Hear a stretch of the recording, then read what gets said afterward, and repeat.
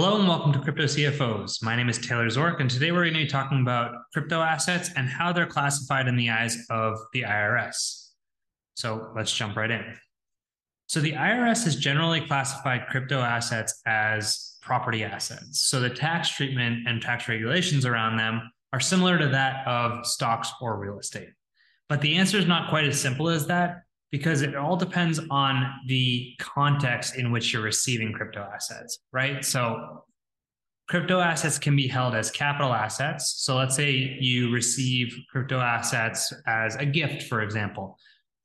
When you hold on to a crypto asset and then sell it, there's a capital gain or loss associated with that. And the type of capital gain or loss is determined by your holding period. If it's greater than a year, it will be a long-term capital gain or loss. And if it's shorter than a year, it's a short-term capital gain or loss. However, you can receive crypto assets as W-2 wages or self-employment income or royalty income.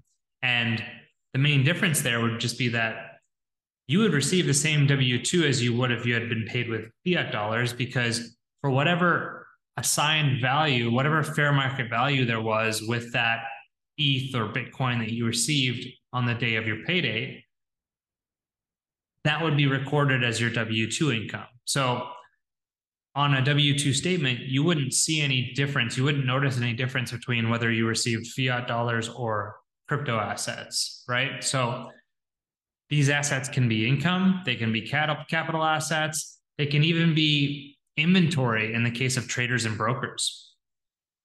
So as you can see, this asset class is extremely versatile and complex as it encompasses many different types of accounting and tax treatments.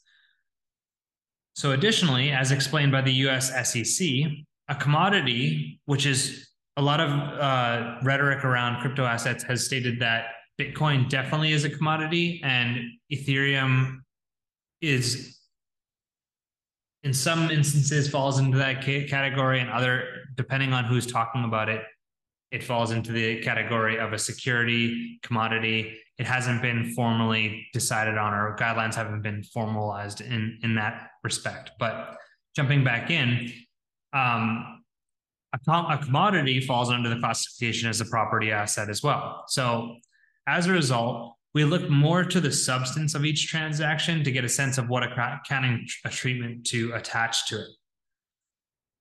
When we use new decentralized applications or protocols, we have to, depending on the new types of experimental ways that assets are being used, we have to oftentimes put on our accounting theory hat and try to associate it with a similar asset or a similar TradFi concept that we already know and understand.